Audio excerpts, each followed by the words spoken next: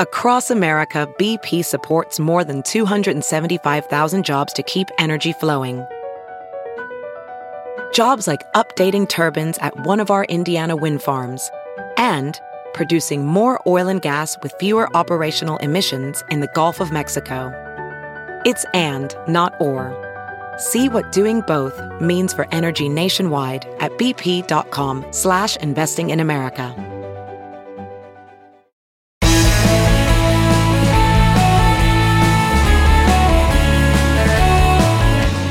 Good day, good friends. Good to see you. And welcome to another edition of the Bill Press Pod on one of my favorite topics, religion and politics.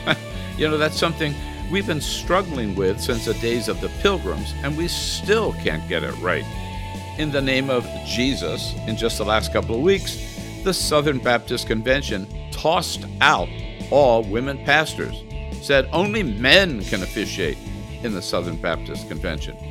In the name of Jesus, so-called Christians are banning books from school libraries. In the name of Jesus, evangelical Christians have endorsed for president a man who's been indicted for making hush payments to a porn star and already found liable for committing sexual assault. And in the name of Jesus, followers of white Christian nationalism threaten to undermine our very democracy. As head of Americans United for Separation of Church and State, the Reverend Barry Lynn fought this brand of extreme right-wing Christianity for decades, and he tells us all about it in a rollicking new memoir, Paid to Piss People Off. Barry Lynn, my good friend, good to reconnect with you. It's been a long time, Barry. It has indeed, but we're getting older and wiser. Both you and I are, at least, anyhow. But look, so I got this little beef with you, Barry. Paid to piss people off. I thought that was my job. You know, luckily there are a couple of us who managed to do that. But this title, you know, my original title for this trilogy was Fellowship of the Rings. Then somebody said, wait a minute, somebody else wrote that book. But a high school student came up to me at a party once and said, Mr. Lynn, I want to do what you do when I get out of school. I said, Connor, what is it you think I do? He said, I think you get paid to piss people off, thus providing a wonderful title for this trilogy. Right. And a great life's work for you and for me, I might add. So I really want to get into the three-part memoir with you, but let's start with some things that are in the news. I know you and I have been talking about, thinking about. So here's the Southern Baptist Convention. I might say, remind everybody, this is 2023, which ousted the Saddleback Church, Rick Warren, longtime Baptist preacher, and ousted all women leaders, saying only men can be accepted as any kind of pastor or elder as qualified by Scripture. Barry, what's going on? Well, the good news is in America, you can think what you want. And the perhaps unsavory news is that the Southern Baptist Convention does have the right under the law of the country to make restrictions that say you can't have women. They can do that, and they absolutely can do that. But now the bigger problem is, what else can they do with this so-called ministerial exception to the civil rights laws? Back in when I was at Americans United for Separation of Church and State back in 2012, there was a case that went to the Supreme Court over the question of whether a woman who had been fired for having narcolepsy and went to the Equal Employment Opportunity Commission to get some relief could justifiably be excluded from the civil rights action because she was a minister. She had no duties as a minister. She taught secular subjects. And at the very end of the oral argument, Justice Scalia, in one of the few times that he ever said anything particularly bright, he said, wait a minute, shouldn't we just reserve this exception for people who have some substantial religious duty, not just anybody they call a minister?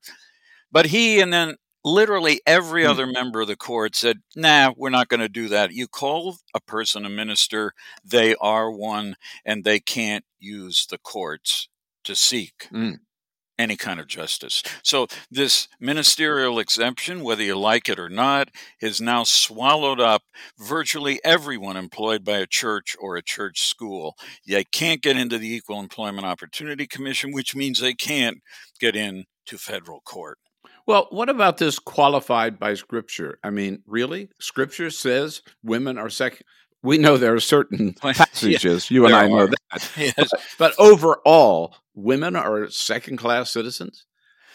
Well, yes. I mean, you can find that in Scripture, and I mean, I think we've both heard many Yeah, right. so-called pastors who take that position. But it's also what they will do. They will point to the Gospels and they'll say, "Look, there's not even the apostles. There's not even a woman apostle. There are in some of the books that didn't make it into the Mhm. canon of the New Testament, but in the four biggies, women don't come out very well. They don't come out, and they forms the basis for this conclusion for the Southern Baptist Convention that they're not appropriately seen as pastors even in 2024. I'm sure you have talked to some Baptist women. Why do they stay in the Baptist convention? It's a very good question, and a lot of people are not, and a lot of women are going to other Baptist conventions like the American Baptist Convention, which is much more liberal than the Southern Baptist Convention. And Rick Warren kind of got into the middle of this, and for those of us who follow him a little more closely, he's not exactly a progressive person. No, I no. mean, this guy is very, very conservative. You may remember, some of your listeners may remember when he sponsored a debate between Barack Obama and John McCain, and he was using in his questioning these phrases that would only be recognizable to conservative Christians, much in the same way that George W. Bush used to throw out these Mm. phrases, power, wonder, working power, which means a lot to evangelical conservative Christians, but is meaningless to most people. Yeah.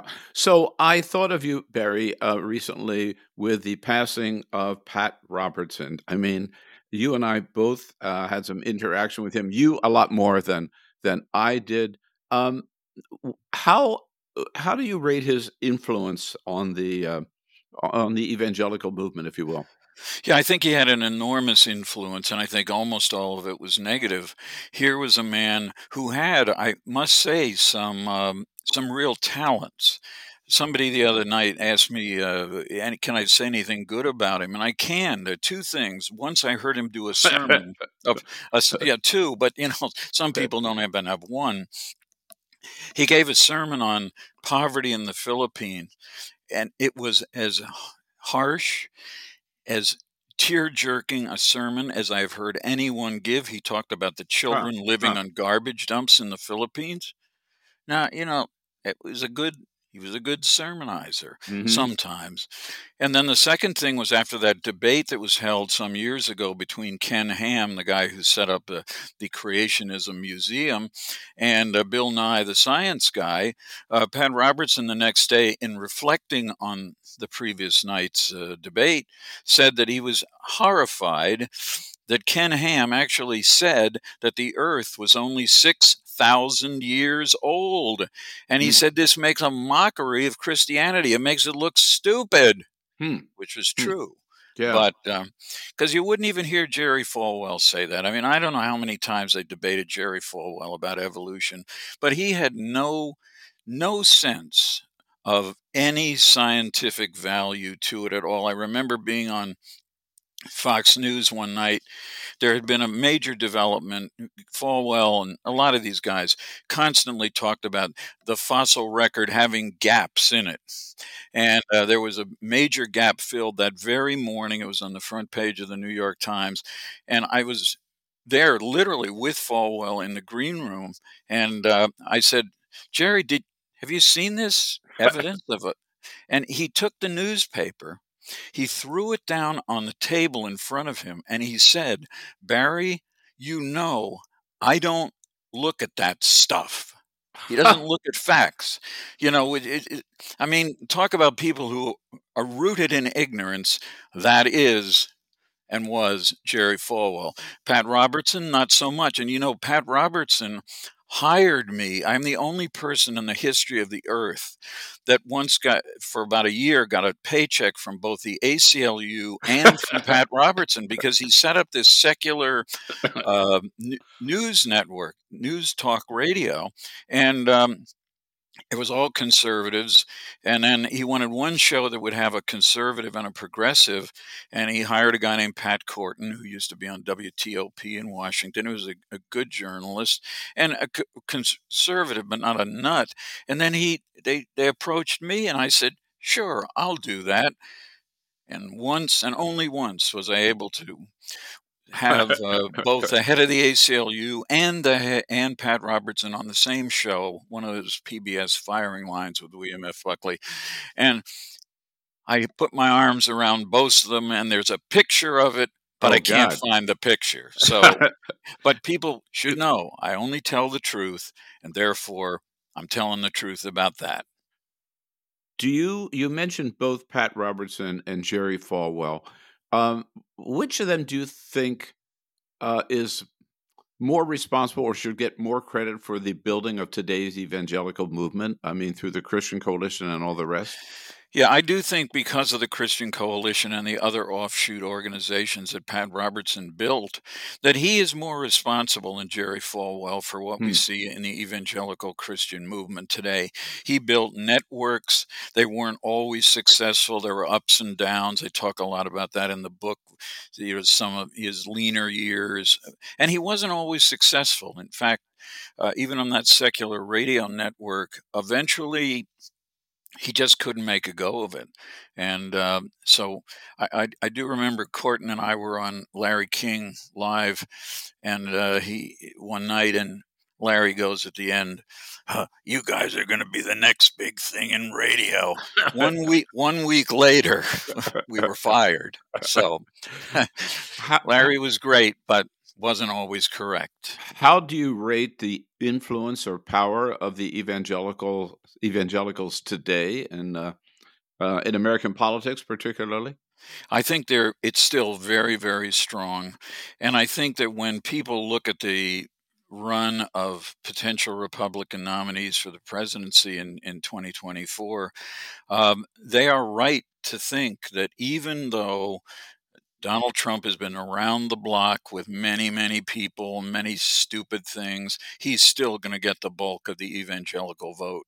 And I think Democrats ought to be happy about that, because I hope that the Democratic Party is confronted with another presidential candidacy by Donald Trump, because the other guys, and you know many of these people better than I do, they're just as conservative, just as irrational, and just as foolish as Donald Trump, but they're better at conning people. They're better at messaging. And I would say, if you looked at the CNN, people looked at that CNN Anderson Cooper interview of Chris Christie a few weeks ago, if you didn't know anything about Chris Christie, you'd never encountered him, you didn't know what a weird person he was, you might say, this guy sounds like a traditional Republican, and he even gets things done with Democrats. Yeah. Let's go for him. I think Chris Christie, first of all, I don't think he's going to get the nomination, but if he did, he would be a formidable opponent for anybody on the Democratic ticket. But it still is a mystery, which I've never figured out, that, look, let's just face it. Everybody knows Donald Trump, morality and Donald Trump, right? Character and Donald Trump, not in the same sentence. He's been indicted for making hush payments to a porn star, and the evangelicals choose him as their candidate. I mean, Barry, you and I remember what they had to say about Bill Clinton. What?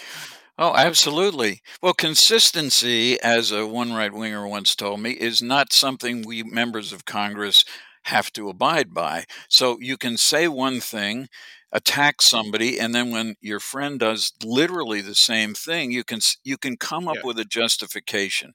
You can come up with an excuse. And I think evangelicals are really good at that. They say, well, look, I mean, yes, he fooled around with women and he says some silly things, but he's stopping abortion. He's protecting our Second Amendment rights. And as a consequence, I'm going to overlook his sins because, after all, we're all sinners. We've all heard that. We've Yeah. all heard it.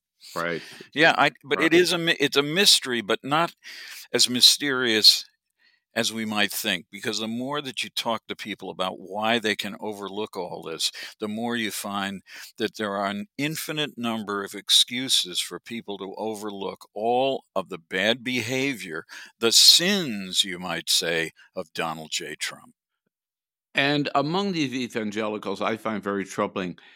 There are more and more instances of anti-Semitism. Maybe it's not direct, right?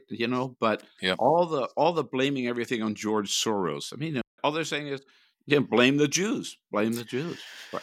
Yeah, I mean, I do remember once asking Jerry Falwell, it might have been on Crossfire, I don't remember, whether he had just done a press conference with a rabbi, very, very ultra conservative rabbi. And I asked Falwell if the rabbi would be going to heaven. And Falwell would not answer the question. And indeed, he once got in an enormous amount of trouble when visiting Israel, when he seemed obliquely to suggest that there might be Jews who would go to heaven. And he had to apologize and issue a press release denying that Jews would go to heaven. So, yeah, it's a limited love, but, Hmm. and you ain't Yeah. getting into heaven in Yeah. Jerry's book unless you're a Christian. And we have out there now this theory, some call it openly that, others just hide behind it, called Christian nationalism. Yep. How real is that, and how much of a threat is it, do you believe? I think it's an enormous threat because it's based on the idea that God has a specific and privileged position for the United States in the realm of religion, that you should work at its extremes. It used to be called Christian Reconstructionism. And Mm, this was the idea that you would take all of the teachings of the Bible, all the prohibitions in the Bible, and turn them one way or another into the laws of the United States, so that you would base the American system not on the Constitution per se, but on the words of Scripture, so that you took the Ten Commandments literally. But again, they you can't take everything too literally, because on something like "thou shalt not kill," uh, what they mean, they say, this is not biblically true. Well, that means you shouldn't murder. It has nothing to do with the death penalty. And then you say, well, wait a minute. Jesus, they were about to stone a prostitute to death, and he said, "Let he who is without sin cast the first stone." And then they go, yeah, but afterwards he said to the prostitute, "Go and sin no more." They've got answers, as you and I both know, Bill, for oh yeah, everything. You cannot be, I have to tell people this all the time. You cannot beat Christian nationalists or Christian evangelical conservatives by quoting the Bible to them, because they're always going to find a reason why your quote is insufficient and their quote, which they will be happy to provide you, is even better. right. But these are people who do preach. I mean, despite all the evidence, they preach that the United States is a Christian nation founded by Christian founding fathers, right? Correct. Which is all bullshit. And Of course it is. It's nonsense. And, even the people that they sometimes consider founding fathers, like Thomas Jefferson. Thomas Jefferson he didn't believe in miracles. And in fact, there is a version of the Bible referred to now as the Jefferson Bible, where he takes out all of the miracle stories and just let in the good, what he considered the good teachings of the Gospels. No miracles necessary. mhm, But people forget that, and there are whole organizations built to train not only lawyers, but also young people in the rubric of the rhetoric of and the principles of Christian nationalism. They have weekly services. I've listened to a couple. They have a training session where you'll love this. One of the training sessions, you go to learn about Christ and to practice marksmanship. Yes. Yeah, I know it sounds weird. It's as weird as the church in Western Pennsylvania that not just a few years ago decided to hold a service that did two things. You could renew your marriage vows and they would bless your semi-automatic weapons like AK-47s. When asked, what's the biblical basis for that? They said, well, wait, it's in the book of Revelation, the rod of iron. What could a rod of iron be except a gun? Yeah. Yeah. They got answers, Bill, for everything. Right. And one of the things that you talk about in the book, again, which we get to in a minute here, is about one of the famous things Christians do. If there's something they don't like, then we're going to ban it, right? We'll ban alcohol, we'll ban tobacco, whatever. Well, the latest ban craze is banning books, right? And these are, again, so-called Christian. Maybe just one parent in an entire school district can say, I don't like that book because it doesn't reflect Christian nationalism or the extreme literalism of the Bible or whatever. A troubling trend. It's been around for a long time. It's changing a little bit now because the targets are no longer necessarily. I think in the latest list I couldn't find any that were challenged. A lot of these challenges don't result in any removal of any books, but they used to go after the occult, and they used to go after teaching methods. I mean, somebody sent me a puppet once. It's a teal-colored dragon named Pumsy. And Pumsy was supposed to lure children into Hinduism and the occult because he was being used in a reading series for young people. Like Tinky Winky, right? like Tinky Winky. But I mean, Tinky Winky, well, Tinky Winky make you gay too. I don't know if Pumsy was accused of being gay, but that's dropped out because now the targets are sexuality, and not just so-called pornography, but also anything that talks about the LGBTQ plus community, and of course, critical race studies. I had an opportunity to vote in my first local election up here in Massachusetts, where he moved 6 months ago. And one of the people running for the school board, I said, well, what are you trying to do? And she said, well, I'm trying to get elected so that we can cut the budget for the schools. I said, cut the budget for the schools? I mean, the children they're the hope for the future. And she said, well, not when they're being taught critical race theory. I said, critical race theory? I said, I didn't know that was even being taught in the schools up here, but I'm a fan of it. And she just about turned whiter than she was and said, oh no, it's very dangerous. Plus, she said, they had somebody from the Anti-Defamation League come into the high schools and talk to the students. The Jewish connection. Again. Yeah, there you go again. I mean, they are. Right. So, but luckily she lost, and I was really happy to vote against her. You have wrapped it all up in a very fun, rollicking memoir, 3-part, called Paid to Piss People Off. Let's talk a little bit about that, Barry, after a quick break. Take a quick break here on the Bill Press Pod, then we'll be right back. And today's podcast brought to you by the Laborers International Union of North America, or LIUNA, Liuna. The good members of LIUNA, over 500,000 strong, they're the backbone of the labor unions in this country, doing construction work, building new schools, roads and highways, water and sewer system treatment plants. In the energy field, building solar panels and wind turbines and old-fashioned pipelines. And in the public sector, some 70,000 members of the Laborers Union, supporting working families, providing good jobs and good benefits for working families in America. We salute the members of LIUNA and their president, President Terry O'Sullivan. Thank them for their support of the Bill Press Pod. As you write your life story, you're far from finished. Are you looking to close the book on your job? Maybe turn a page in your career?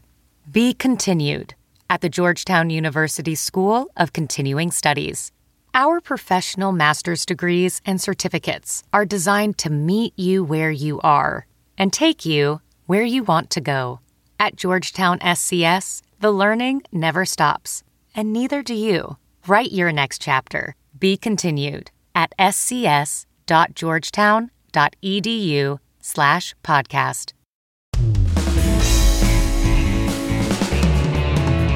And we're back on today's podcast with good friend, Reverend Barry Lynn, longtime head of the Americans United for the Separation of Church and State, which I am a proud member of in due disclosure. And Barry, I was thinking, reading your memoir, John Lewis said famously, go out and get into trouble, get into good trouble. You've gotten into a lot of good trouble, and you kind of do it in 3 stages, right? Pete. Yep. Number one is peace. That's when you were working really, particularly United Church of Christ, against the Vietnam War, and then Right. porn with Yeah.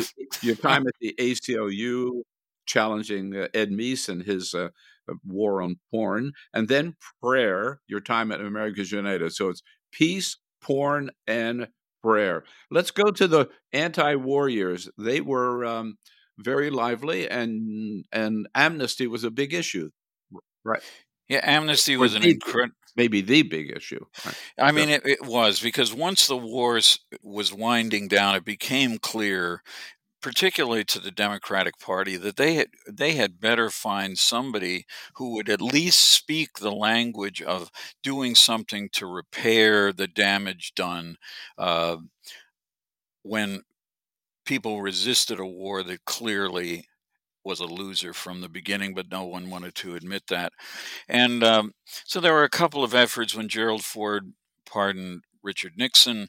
He was under a lot of pressure, mainly from the late Senator Phil Hart's wife, Jane, who was also a very active anti-war advocate, who asked Ford on the phone when he said, as most people do, "Is there anything I can do for you?" And she said, "Yeah, you could grant a full amnesty for all those who resisted the war."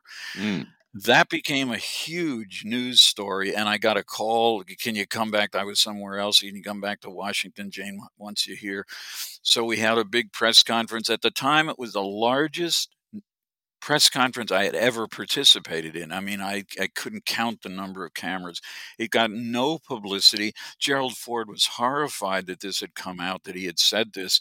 And of course, he created this goofy kind of Rube Goldberg-esque thing that you were supposed to apply. And then if they thought you were, I guess, sad enough and you did a couple of years of alternative service, they would grant you a pardon. It was a miserable and total failure. But then when Jimmy Carter, Democrats said, "If Carter doesn't say something about a pardon or amnesty, he won't get the nomination," which was probably true. And so we did orchestrate a thing at the Democratic National Convention that year where a person who had left the country named Fritz Efaw was brought to the convention from England, where he had been in exile, and he was nominated to be the vice president by 2 marvelous people. One was Louise Ransom, whose son had been killed on Mother's Day in 1967, and then by Ron Kovic, the author of Born on the 4th of July, who was played by Tom Cruise in the movie version of Born on the 4th of July. But he's gone on to be an extraordinary anti-war activist himself. And it was a wonderful moment. It wasn't quite as wonderful as depicted in the movie, because a lot of the Democrats literally walked out. They walked out of the convention because they didn't like the images of a man in a wheelchair and a mother whose son had been killed in Vietnam nominating a war resistor. But he did it. It wasn't perfect. And then with the help of rare moment of creativity from Republicans and Democrats, Ed Brooke, the first and only African American senator from Massachusetts, a Republican, and Jim Aberesk, who was probably the most liberal senator ever, pro-Palestinian and all of the two of them joined up to work on a way to clean up the military discharge system for people of the Vietnam era and afterwards and before. And it was a good work. I mean, it was in some ways that was what led me to say, wait a minute, you might be able to do this. You might even Mhm. be able to get paid to do this. And Ramsey Clark, the Attorney General who fell out of favor with the Johnson administration, introduced me once in New York, and he said, I want him to say a few words. I said a few words. He said, I believe this young man has signed on to the long haul for social justice. And I always remembered that.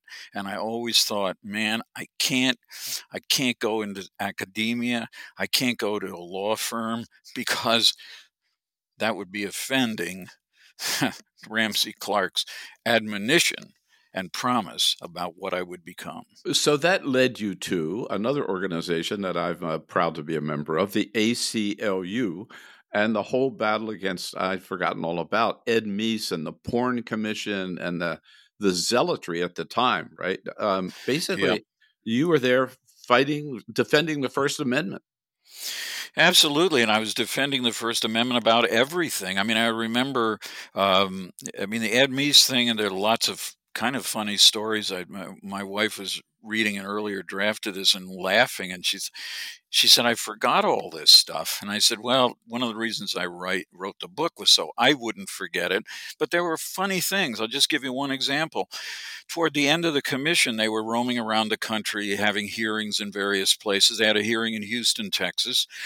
This hearing was to include a field trip on a bus to 3 adult bookstores in the city of Houston. And these were really, really scuzzy places. I mean, but the third one was the scuzziest. And I ended up in a buddy booth. Many of your listeners may not remember those, but this was before there were videotapes and DVDs and you could get porn streaming. You had to go to these places and buy tokens and put the token in, and then you would be able to watch 2 minutes of a little 8 millimeter loop.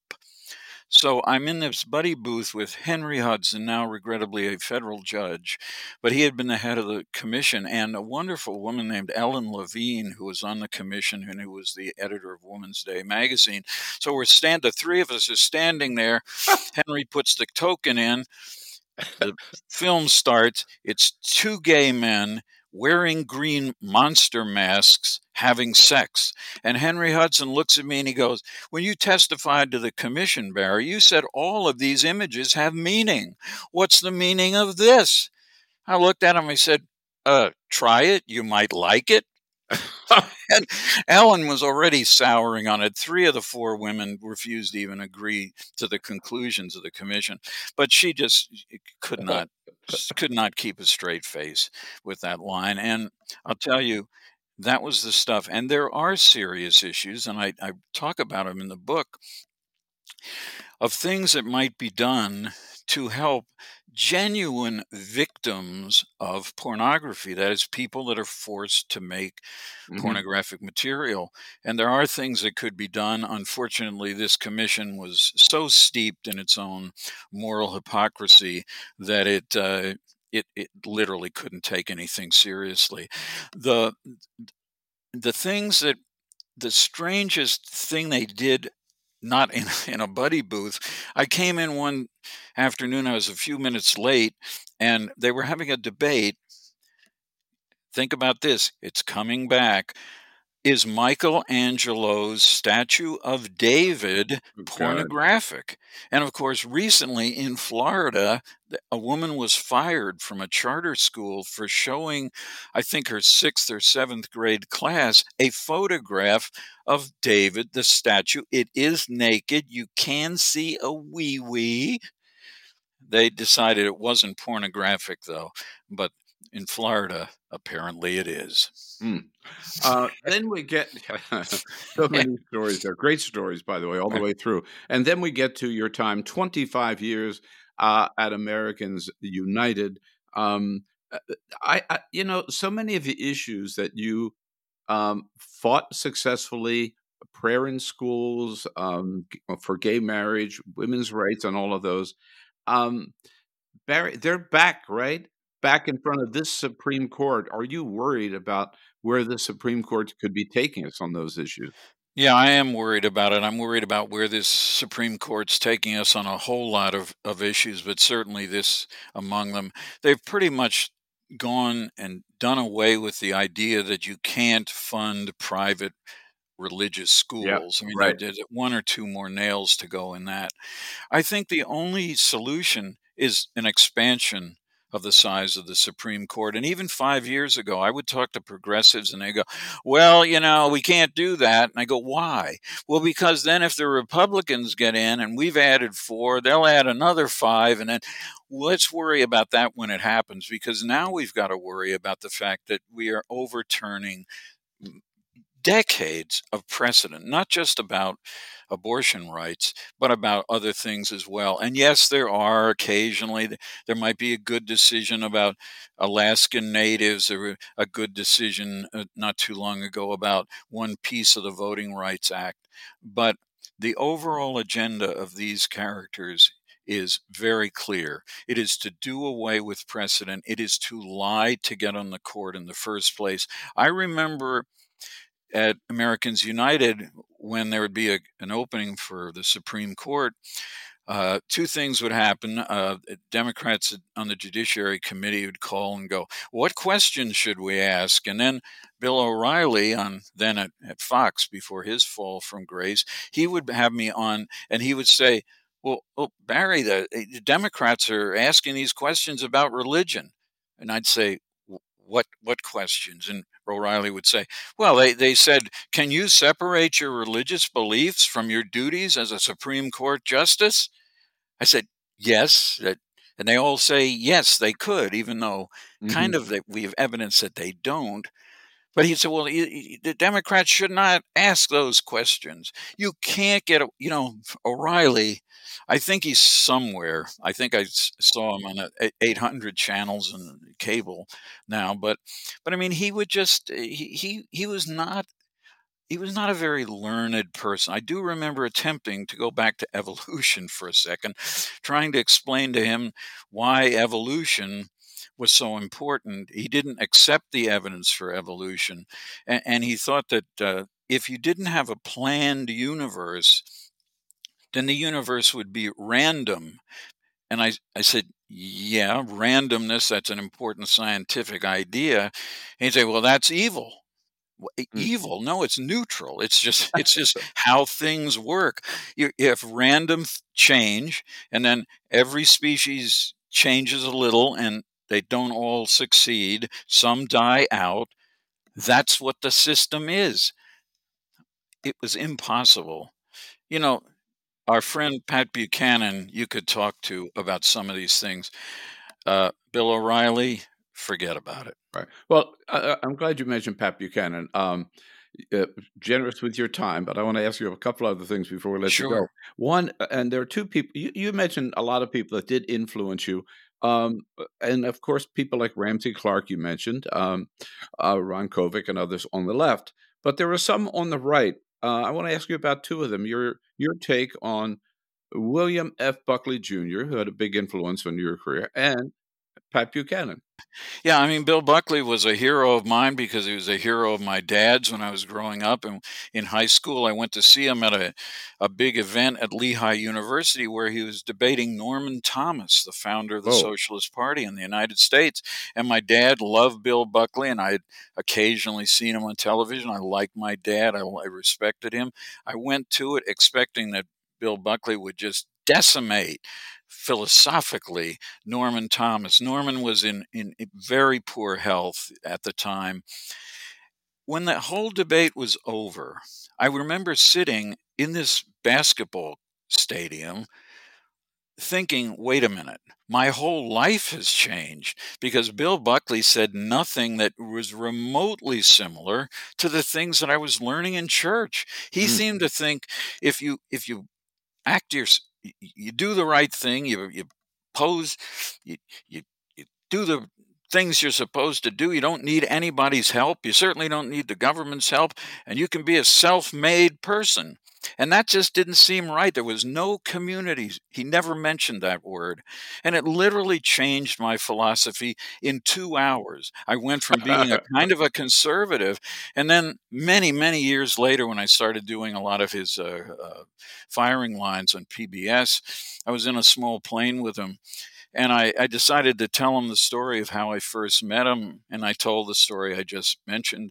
And I said, so Bill, remember, in a very real sense, you created me. It's your fault, right? It's your fault. Yeah. And Pat, I mean, I did a lot of, I spent a lot of hours for about a year and a half on Pat's radio show that he did, first for Mutual and I guess then for NBC. And I was there 3 hours a day for a year and a half. And we had certain points of agreement. The biggest one was NAFTA. This was a bad trade deal with Mexico that is turning out to be pretty much as bad as everybody thought. And so there would be this weird scenario where Ralph Nader and I and Pat would all be on the same side. And I remember there was a famous debate on CNN on Larry King's show between Al Gore and Ross Perot. Ross Perot was against these things. And Pat walks in to the studio. He looks at me. He said, I think we just lost because Ross Perot just didn't really do a very good job that night. And that was even before Ross Perot started talking about, I think it was his sister was allegedly abducted by flying saucers. So, yeah. But Pat, I think Pat is a very principled person. I hate conservatives who have no principles, which is a lot of them. But I always thought Pat genuinely believed the things that he said. And he once asked me, he said, Barry, why is it you have never worked for a president? And I said to him, Pat, it's because I never met a presidential candidate moral enough to work for. And I said that with tongue in cheek, but there's a lot of truth to it. Because if you are living in a political world and you're working for a politician, you got to swallow a lot of stuff. I didn't get a job on MSNBC because when the vice president of NBC called me to do a back and forth with Oliver North, he says to me, Barry, I got one question. It's a very important one. Would you defend the Clinton administration every night if we hire you for this job? And I said, no. And he said, well, I thought so, but you're not going to get the job. In terms of presidents with moral character, I mean, look, Pat worked for Richard Nixon and Ronald Reagan. So, what can you say? Again, Barry Lynn, our guest today, Paid to Piss People Off. It's a great memoir, lots of great stories in it, and lots of important battles that he's been fighting. And you and I have been fighting a lot of the same battles with him. It's in 3 parts: peace, porn, and prayer. Published by Blue Cedar Press, and we will have a link, Barry, in the episode notes to today's podcast where our listeners can get their copy of your memoir and enjoy it as much as I have. Thank you for a lifetime of great service, Barry, and thanks for all the good times that we've had together, and thanks for your time today on the Bill Press Pod. Absolutely. Thank you, Bill. You're a real hero of mine. And that's a wrap with the Reverend Barry Lynn. Again, check out the episode notes to today's podcast to get your own copy of Paid to Piss People Off at a discount. In fact, our big thanks to Barry Lynn for joining us again and for all the great work that he's done trying to make some sense out of this combination or connection between religion and politics. And thank you all for listening. Now, as always, we invite you back at the end of the week. On Friday, 3 top political reporters will join us for our Reporters Roundtable. to take a look at what happened this week and try to make some sense of it all. Have a great week, folks. We'll see you Friday on the next edition of the Bill Press Pod, our Reporters Roundtable.